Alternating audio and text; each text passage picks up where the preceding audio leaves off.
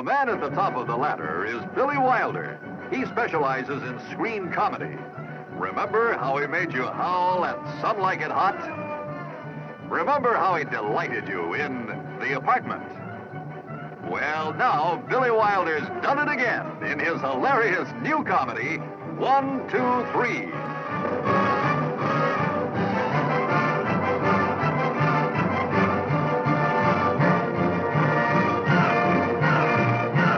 All right, here we go. First, get a barber and a manicurist up to the office. Next, call my lawyer. I want him here immediately. Next, I want to speak to the manager of the Berlin Hilton. Yes, sir. And send Ingeborg in here with pad and pencil. Yes, sir. Helmut. 1, 2, hey. I'm going to lead the workers down there in revolt. Put your pants on, Spartacus. Yeah. Oh, I've been engaged 4 times. All the women in our family are sort of hot-blooded.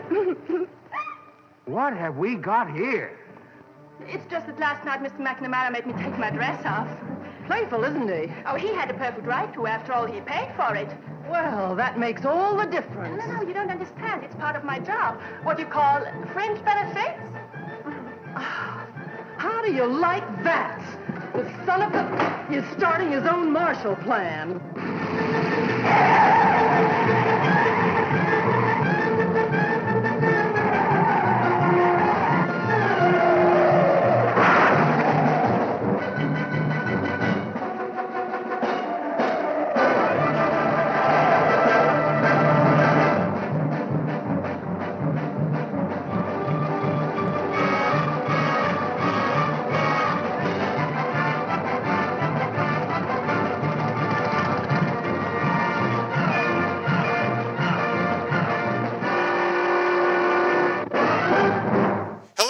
To the Film and Water Podcast, proud member of the Fire and Water Podcast Network. I'm your host, Rob Kelly, and after way too long a time, our old pal Tim Wallace is back. Hi, Tim. Hey, Rob. How you doing? I'm doing great. I have to apologize. We talked about doing this movie, which is 1, 2, 3, a 1961 Cold War comedy by Billy Wilder. Tim and I talked about doing this like literally years ago because I think Tim is the only other person I know on the planet that's seen this movie. Yep. I love this movie, and then you said, oh, I love this movie too, and we kept talking about doing it, and it was my fault. I just kept saying, I got to rewatch it again, and before I knew it, like a year and a half went by, so this is like the longest gap between any guest, because I think the last episode you were on was like episode 9. So, it might have been. Yeah, so and you did 2 in a row. You did like 8 and 9 and then not again for another 120 episodes. So my apologies, but I'm glad you're here because I said I'm so excited to talk about this movie. I am glad to be here, and I'm a big James Cagney fan, so any opportunity is a good opportunity. Was that your sort of intro into this movie? Why you saw it? It was because it was James Cagney first off?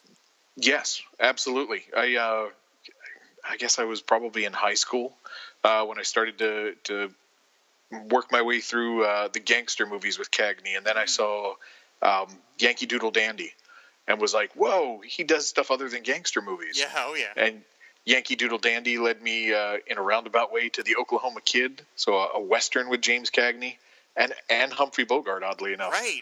I've never seen that one. And then eventually to here. So, yeah, I'm a big fan of that guy. Yeah, this is a tremendous movie. I came to it actually from Billy Wilder because I'm just a huge fan of Billy Wilder. And Billy Wilder was on a hell of a hot streak at this point. He had done, in 1957, he had done Witness for the Prosecution. 58, a little movie called Some Like It Hot. And then he did The Apartment, which won Best Picture. And then this was the next movie he did right after that. And James Cagney plays a Coca-Cola executive situated in West Berlin during the middle of the Cold War, and we'll get into that in a moment because this is literally in the middle of the Cold War. And he's excited about getting the Russian market. He's going to introduce Russia to the taste that refreshes, as he says, Coca-Cola, because there's like hundreds of millions of untapped customers. Unfortunately, in the middle of everything going on, the Berlin Wall goes up. And what's funny is literally the Berlin Wall went up while they were making this movie. Like overnight, Right. They were making the movie, and all of a sudden there was a wall separating the two halves of the country. And so he ends up getting his boss, his like Coca-Cola boss, ends up giving him this other assignment for him to keep tabs on his sort of flibber-to-gibbet daughter, played by Pamela Tiffin. And he kind of goes along with it because he wants to curry favor with his boss. And so, of course, that causes all sorts of problems when the flibber-to-gibbet daughter falls in love with a communist, a super communist, too, played by Horst Buchholz, of all people. And you can imagine the wackiness that goes on from there. And there's other things going on where we find out that James Cagney's character, his name is C.R. McNamara, he's got a mistress, that's his secretary. And he's got Umlauts. Yeah, you're teaching him the Doomlauts, yes. And he's got a wife played by Arlene Francis who seems to know what's going on. He's got 2 kids, and so he's trying to juggle all these things at once while all this craziness is going on. It's a combination Cold War comedy and drawing room comedy of people running into doors and slamming doors and all kinds of mistaken identity. It's weird because any movie with James Cagney done by Billy Wilder is not an obscure movie by its very nature. And yet, this is not a movie that people talk about when they talk about great Billy Wilder movies or great James Cagney movies. It seems like it's sort of forgotten. It's not available on Amazon or Netflix to rent or even on iTunes. You can get it on Blu-ray. But it's kind of a hard movie to find. But yet, I just love this movie to pieces. Yeah, I wasn't able to track it down on DVD or Blu-ray when I looked a couple of years ago, but I did eventually find it on cable, and it's been on my DVR. I've watched it several times again since. So, and you're right, when you think about Cagney, I know I always tend to go towards White Heat or Public Enemy is what I envision when I think James Cagney, and Billy Wilder. I'm always thinking Some Like It Hot. So.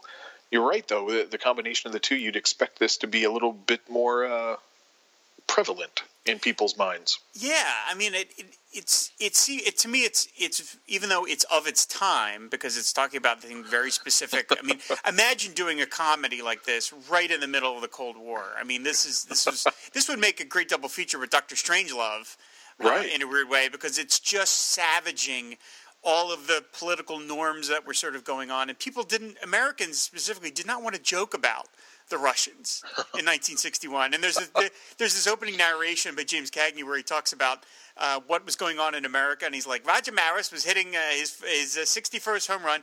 Meanwhile, in the middle of the night, the Russians put up the Berlin Wall. And he's like, so these are the kind of people we're dealing with. Real shifty.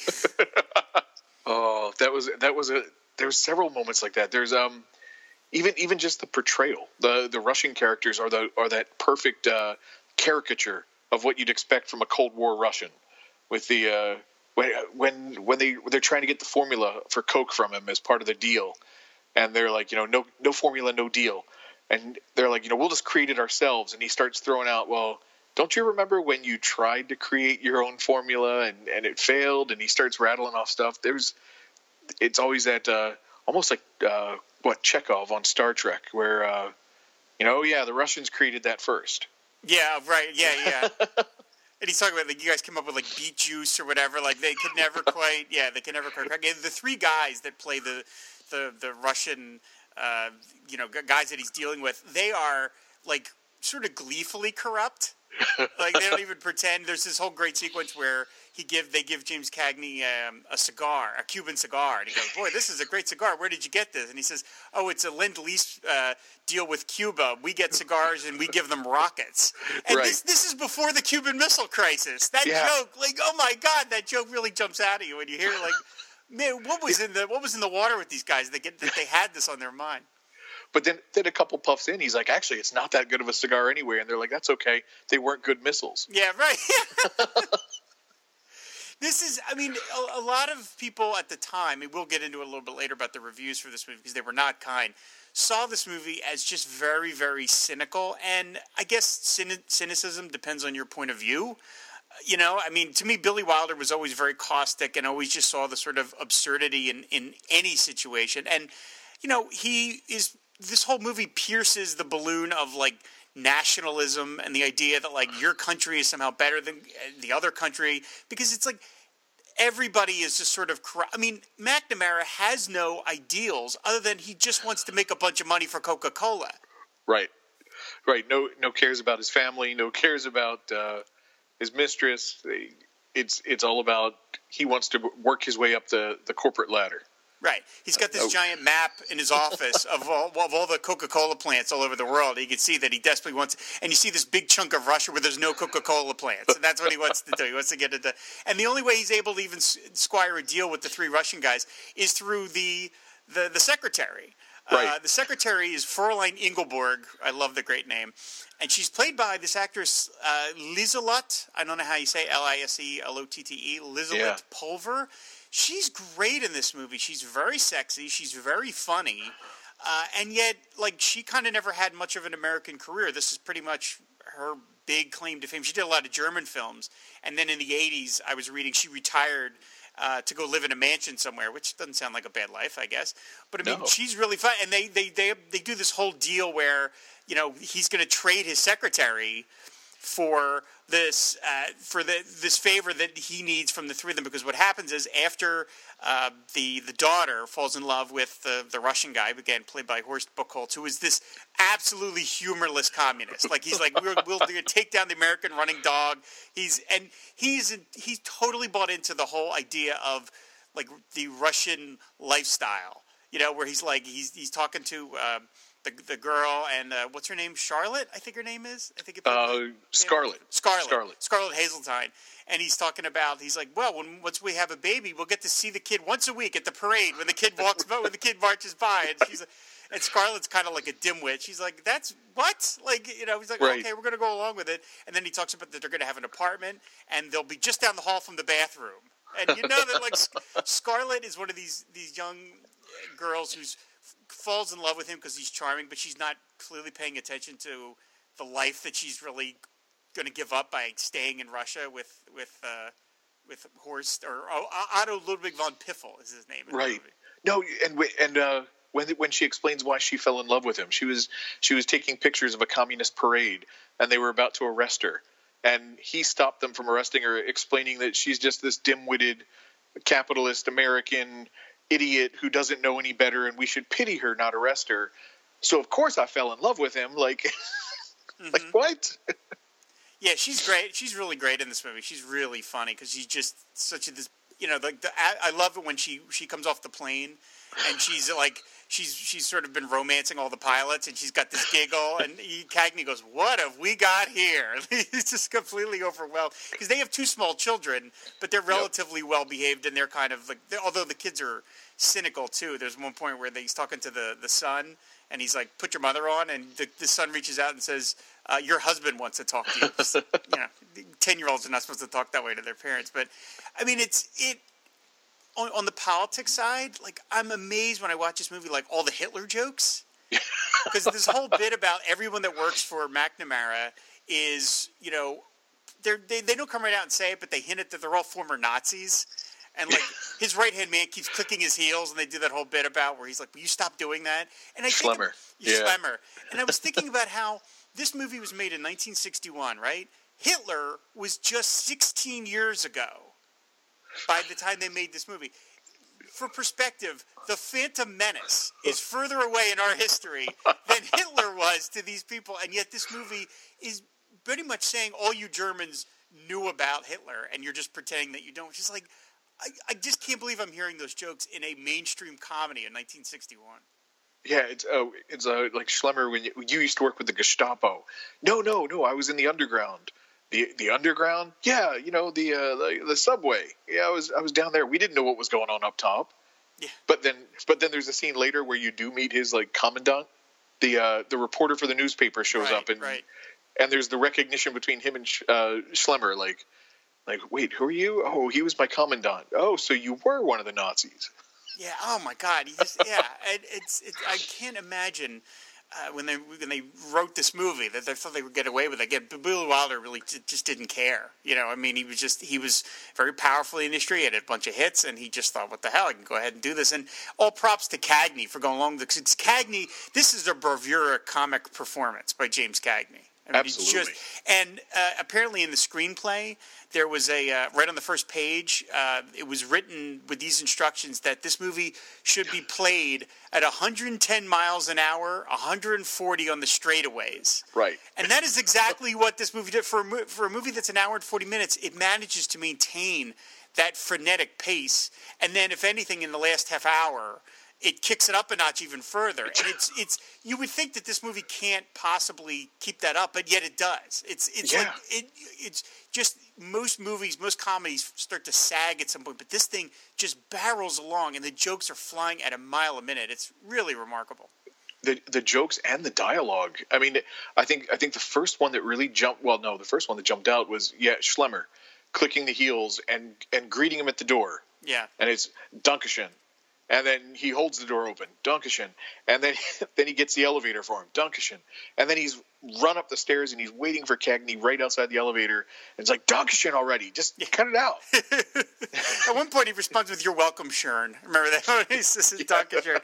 So anyway, at a certain point, Piffle, McNamara decides to frame Horst Buchholz, Piffle, by sticking a balloon on his motorcycle, which ends up getting filled with air, and it says "Ruskies go home," and that gets him arrested by the secret police. And of course, how do they choose? The scenes where Piffle gets tortured are actually done pretty straight, except for the fact that they torture him by playing "Itsy Weetsy Teeny Wee Yellow Polka Dot Bikini" at half speed, which drives Piffle insane. And he ends up agreeing, saying that he's a spy because he just wants the torture to end. Oh, and not just that, Cagney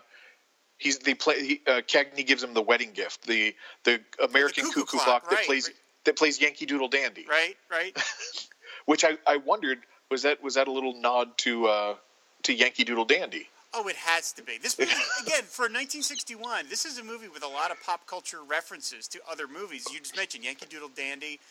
At what point there's an MP shows up played by Red Buttons. Yes. Does an imitation of Cagney back to James Cagney, which had to be like the moment of a lifetime.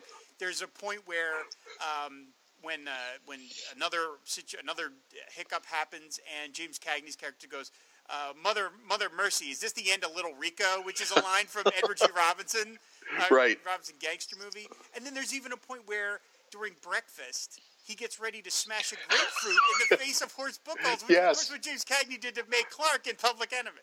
Right. Oh my God. There's a ton of them.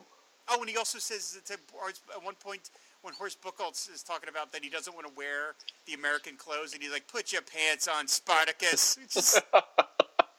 It's like you don't expect that kind of pop culture. Like nowadays, movies are filled with that stuff. But in 1961, that's like, it's like almost hear James Cagney like a Royale with cheese. It's like that level of like, it's just so startling.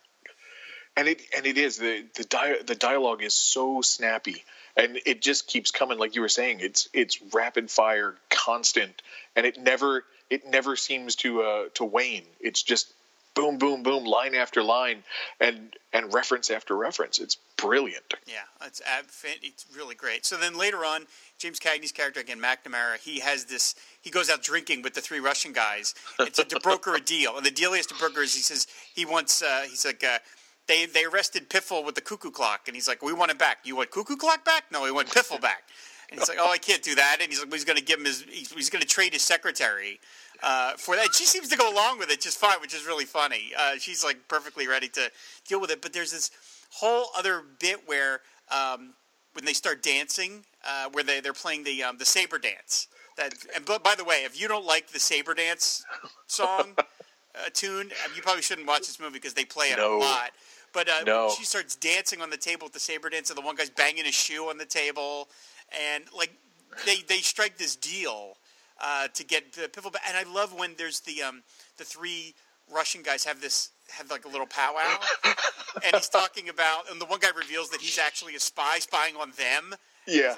He's like, well, what could happen? He's like, well, if they find me out, they could arrest my whole family, and they could line them against a wall and shoot them. What do you mean? Let's do it. Let's do it. He says, what do you mean? What would happen? Well, they would take my wife, my mother-in-law, my brother-in-law, my sister. Let's do it. Yeah. Right.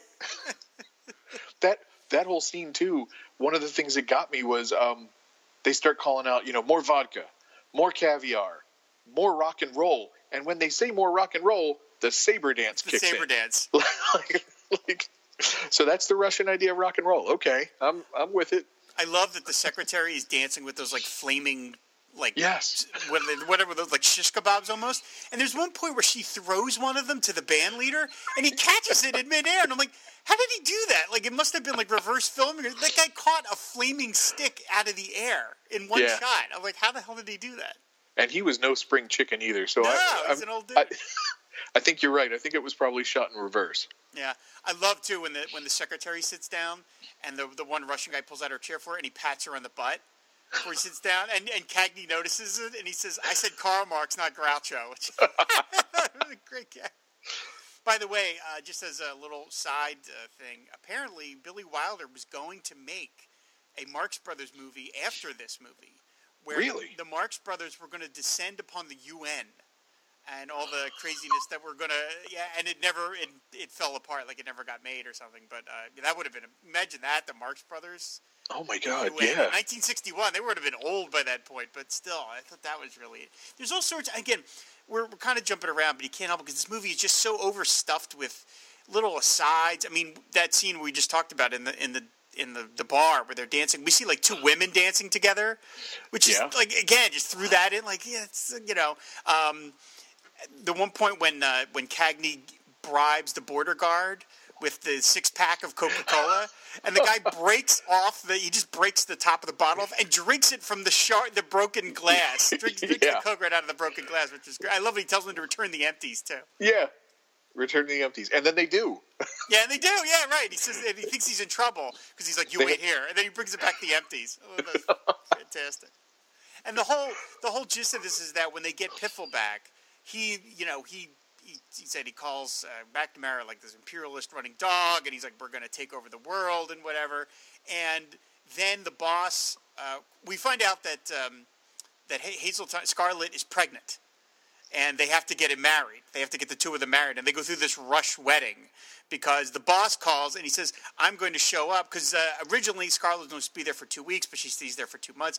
The boss decides to show up, and all the stuff that McNamara did to get their marriage annulled, he has to then undo because they have to be married, and they have to pretend for Piffle to be some member of like the German aristocracy to pass muster with the boss, and that's when the movie, as it's already going a mile a minute, kicks into super gear. In the last half hour, it is just Cagney doing one thing, ordering ties and shoes and hats, and he's snapping his fingers every time without fail. I don't know how he did it.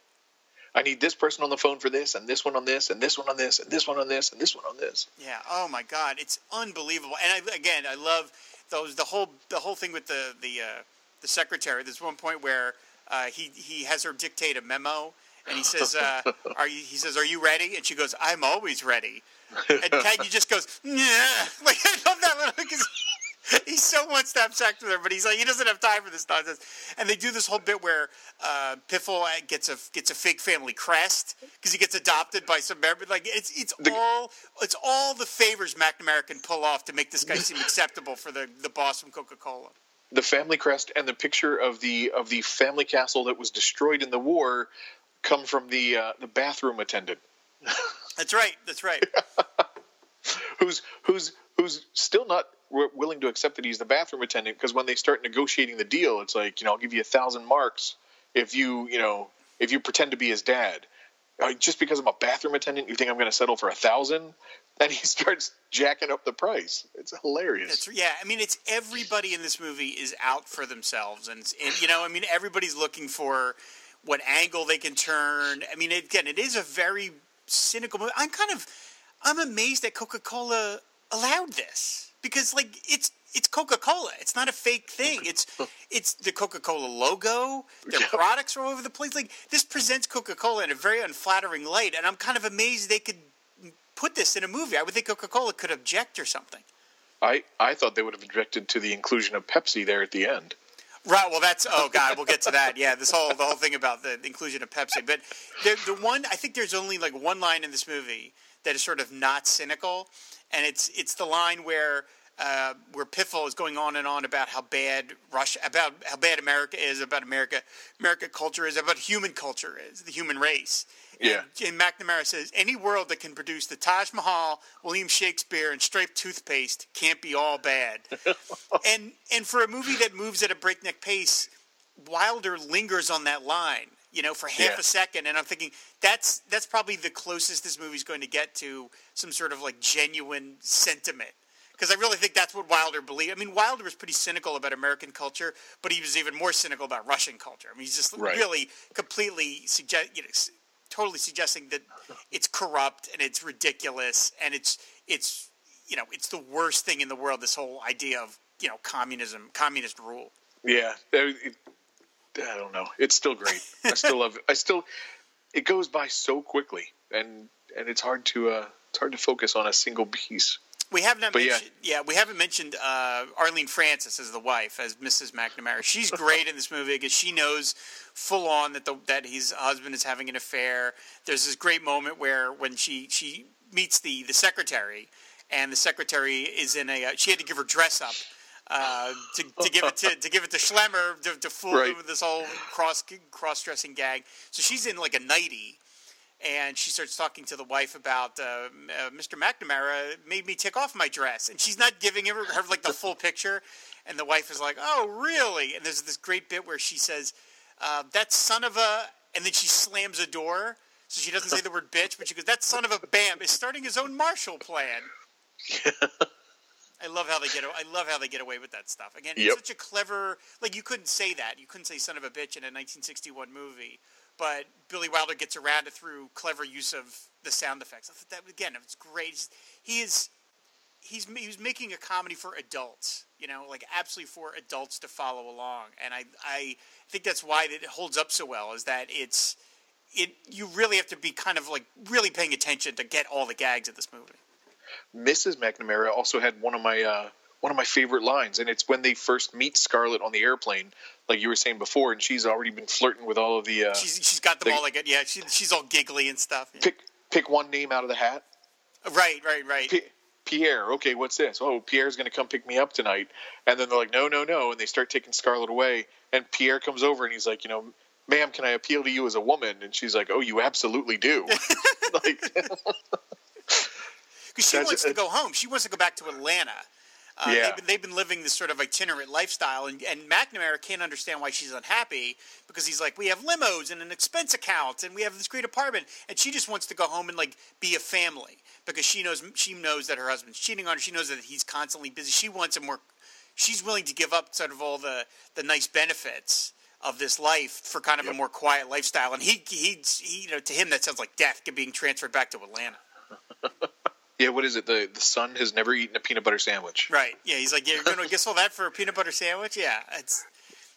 We need to go home because your son has never had a peanut butter sandwich. Yeah. Oh, my God. It's just so ridiculously funny. And I couldn't help but notice, too, like for a comedy, I've mentioned this in other episodes where I love looking at old movies that have like great matte shots because it's such a lost art. That airport... Like the airport, that's all a matte painting. And I mean, it's beautiful. It looks totally real. I mean, it helps that it's in black and white, but this is like, I love that kind of artistry. And again, I'm not expecting to see it in a comedy like this, where it's all just set in rooms and it's people talking, but I just love that bit. I was like, I could stare at that airport all day. It's such a nice looking painting. God, everything, even the shots of, what was that? Was it Brandenburg? Brandenburg Gate, yeah. Even there, it's gorgeous. Yeah. Oh, it's just fantastic. So all this stuff at the end where they try and convince the head of the Coca-Cola to buy into Piffle being a suitable son-in-law, it works. It all works because Piffle ends up going along with it. Yeah. He ends up, and I love the whole bit where they try and teach him all these American aphorisms of like, it shouldn't happen to a dog. And, and he's like, why don't we think bigger? Instead of a 6-pack, why not a 9-pack or a 12-pack? And I love that when the boss comes to meet him, like he has all the lines, but they're all confused. They're all backwards. Like he gets them all out of order and stuff because he learned them basically phonetically. I thought that was he's like, what do you think of the situation here? It shouldn't happen to a dog. And they're just, what the hell is this guy talking about? Right. But he still manages to win him over. He does manage to win him over. And of course, Piffle ends up getting the job at running the London office, which is the job that McNamara wanted. And Right. Of course, so he did his job a little too well in that Piffle's going to go into, going to go on to this life of being this total capitalist. He's going to totally buy into it. And poor McNamara ends up getting shifted back to Atlanta, but he ends up going back with his wife because, he has to. I mean, he's not going to, when he realizes that his family's going to leave without him, he decides to go back with them. And this movie features, I've mentioned this again on previous episodes, and I've talked about it on Facebook and Twitter and stuff. I love it when a movie has a great final shot. Like when they nail it, or they just make a great final shot. And this movie ends with he decides to buy all his family Cokes. And he goes up to the Coke machine, he puts the money in, he hands out the bottles, and then he grabs the last bottle, and he notices that inside the Coke machines are Pepsi. Pepsi. Yep. And he looks right in the camera. I love it. And he yells, "Schlemmer!" and Yep. he holds the Pepsi bottle through the whole thing. And apparently, the whole reason that gag was done was because Joan Crawford, Right. who was the wife of the chairman of Pepsi Cola, complained to Billy Wilder that this movie was one long commercial for Coca-Cola. So we stuck in that gag at the end as sort of a sop to Joan Crawford. That was funny. That was, and when I read that too, because I looked it up online. Why, with all those Coke references, why would they go ahead and give Pepsi a nod too? But yeah, it was all because of Joan Crawford. I know. Oh, Billy Wilder, man. This guy is just. And so, this movie was not well received at the time. It was considered pretty tasteless. People didn't want to joke about the Cold War. Pauline Kael wrote this about the movie: 1, 2, 3 is a comedy that pulls laughs the way a catheter draws urine. Oh, that's brutal. A bit of a negative review. It was not a financial success. Again, people just did not want to see it. It was banned in several countries. As I mentioned, the wall went up literally while they were making this movie, and they had to move sets to the other side of the wall to finish it. So it pretty much wasn't popular anywhere. And the other bad result from this movie was that Cagney did not get along with Horst Buchholz at all. One of the only actor that he actually hated working with. Apparently, that's in his biography. Yeah, he apparently accused of Horst Buchholz of trying to upstage him and doing all kinds of bits of business, which, having never acted, I don't fully understand that, but I guess there's things that you can do that draw attention to yourself on screen away from the other actor, and that's a real no-no to do.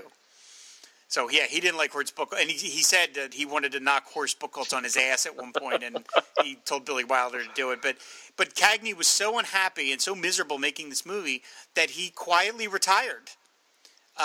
And he was gone from the movies for 20 years, and he only came back in 1981 to do a small role in Milos Forman's Ragtime, which ended up being his last film.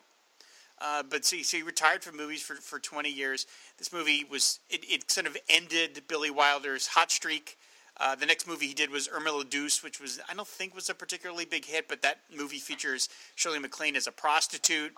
Wilder kept pushing the envelope as he went on, but I think audiences were sort of divesting from him a little. Maybe he's getting a little too cynical. This movie is referenced in Martin Scorsese's documentary, A Personal Journey Through Movies with Martin Scorsese, which is like a 4 or 5 hour documentary of him just talking about his favorite movies. And he talks about this movie, and he said that Billy Wilder wasn't interested in dialing down the rhetoric. And they said, in fact, the more people got offended, they said the more acid he poured on, because he was just that kind of guy.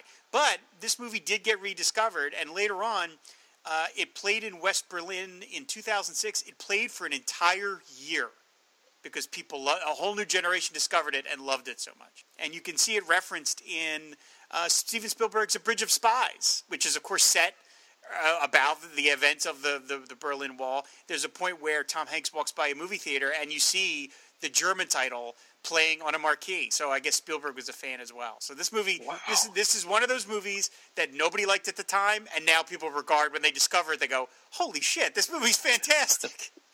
It really is. It really, really is. And at that pace and with that humor, it's a genius. It's a genius movie. Yeah. I've never been able to snap my fingers on command Like I can't get it on the first. Like I can do it there, but then I can't. But the fact that Cagney is able to recite all that dialogue, you know, and he's talking about tie, stripes, not too wide, shoes, not too glad, and it's like a machine gun, and you know.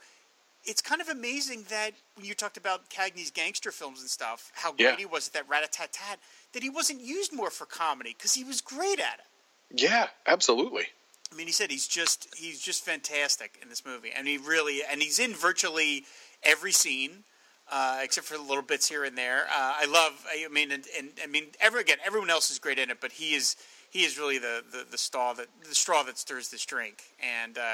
Like I said, I feel bad that he didn't get to do more comedies after this, that he decided to pack it in because, I mean, what we could have gotten if he had been, you know, went on to do other comedies, because he's just so funny in this movie. Yeah. This is definitely a highlight of my Cagney fandom. Yeah. Oh, he's just fantastic. And so, yeah, I mean, it's 1, 2, 3. As we talked about, it's kind of hard to find. You can't rent it on iTunes or Amazon, and it's not on Netflix or Hulu, of course, but it is on Blu-ray. You can get it on Blu-ray, and it is on DVD. You can get a used Blu-ray. I've seen used Blu-rays for like a couple of bucks. It was put out by MGM. I saw it when I worked at the video store. When I worked at Movies Unlimited, and it was just, again, I was on my Billy Wilder thing, and I was like, oh, I never heard of this, and then I loved it from the first viewing on. I just was like, this movie's amazing. This is just amazing. And I was so thrilled, 2 years ago at this point when you said that you saw it, because like, you're literally the only person I ever know that's seen it, but said you can there's a deluxe Blu-ray from Kino Lorber. They do a great job, and you can get it cheap on DVD, and if you ever happen to see it on TCM, if you ever catch it, if you ever see that they're playing it, make sure you watch it, because as Tim talked about, he put it on his DVR. Absolutely catch it. I think it's an eye opener that a movie this sharp, this still relevant, especially with all the Russian stuff in the news nowadays. It is really it's really a trip. Definitely. Yeah. Definitely worth seeing. Yeah. So I guess that's 1, 2, 3. I guess that's going to do it. Tim, where can people find you on the internet? Well, that's funny. There is the Cord Industries blog, which sadly has not been as active as it once was. Just with the shifting creative teams behind Blue Beetle, I've sort of felt my interest sort of dwindle a little bit. But there is still the Cord Industries one at Twitter, where you can definitely find me. And Jay Jones and I do the Beatlemania podcast, where we look at Blue Beetle old, Blue Beetle new, and everything in between. That's a fun show. You weren't a podcaster the last time that we talked, when you did the show again 2 years ago. So what's it like now being on the other side of that equation? It is definitely interesting, and I really have a great appreciation for everything you and Shag do to organize yourselves and put out stuff in a very timely manner, because Jay and I struggle to come up with when can you record? Can you record this day? Let's cover these books here. So I do appreciate everything you guys do. It is like a big game of Tetris sometimes, and to juggle all these things. Is. Yeah. So, well, anyway, thank you so much for coming on. My apologies that it took so long to have you back. We won't wait this long again. Like I said, I don't know why it took me so long to rewatch this movie, because this thing is a total joy. So thank you for being patient with me, and thanks for coming back on. Thanks for having me. Awesome. So thank you. Thanks, everybody, for listening. Of course, you can find back episodes of our show on the Fire and Water Network site, which is fireandwaterpodcast.com, and we're talking movies over on Twitter, which is at Film and Water Pod. So thanks, everyone, for listening, and until next week, that's a wrap.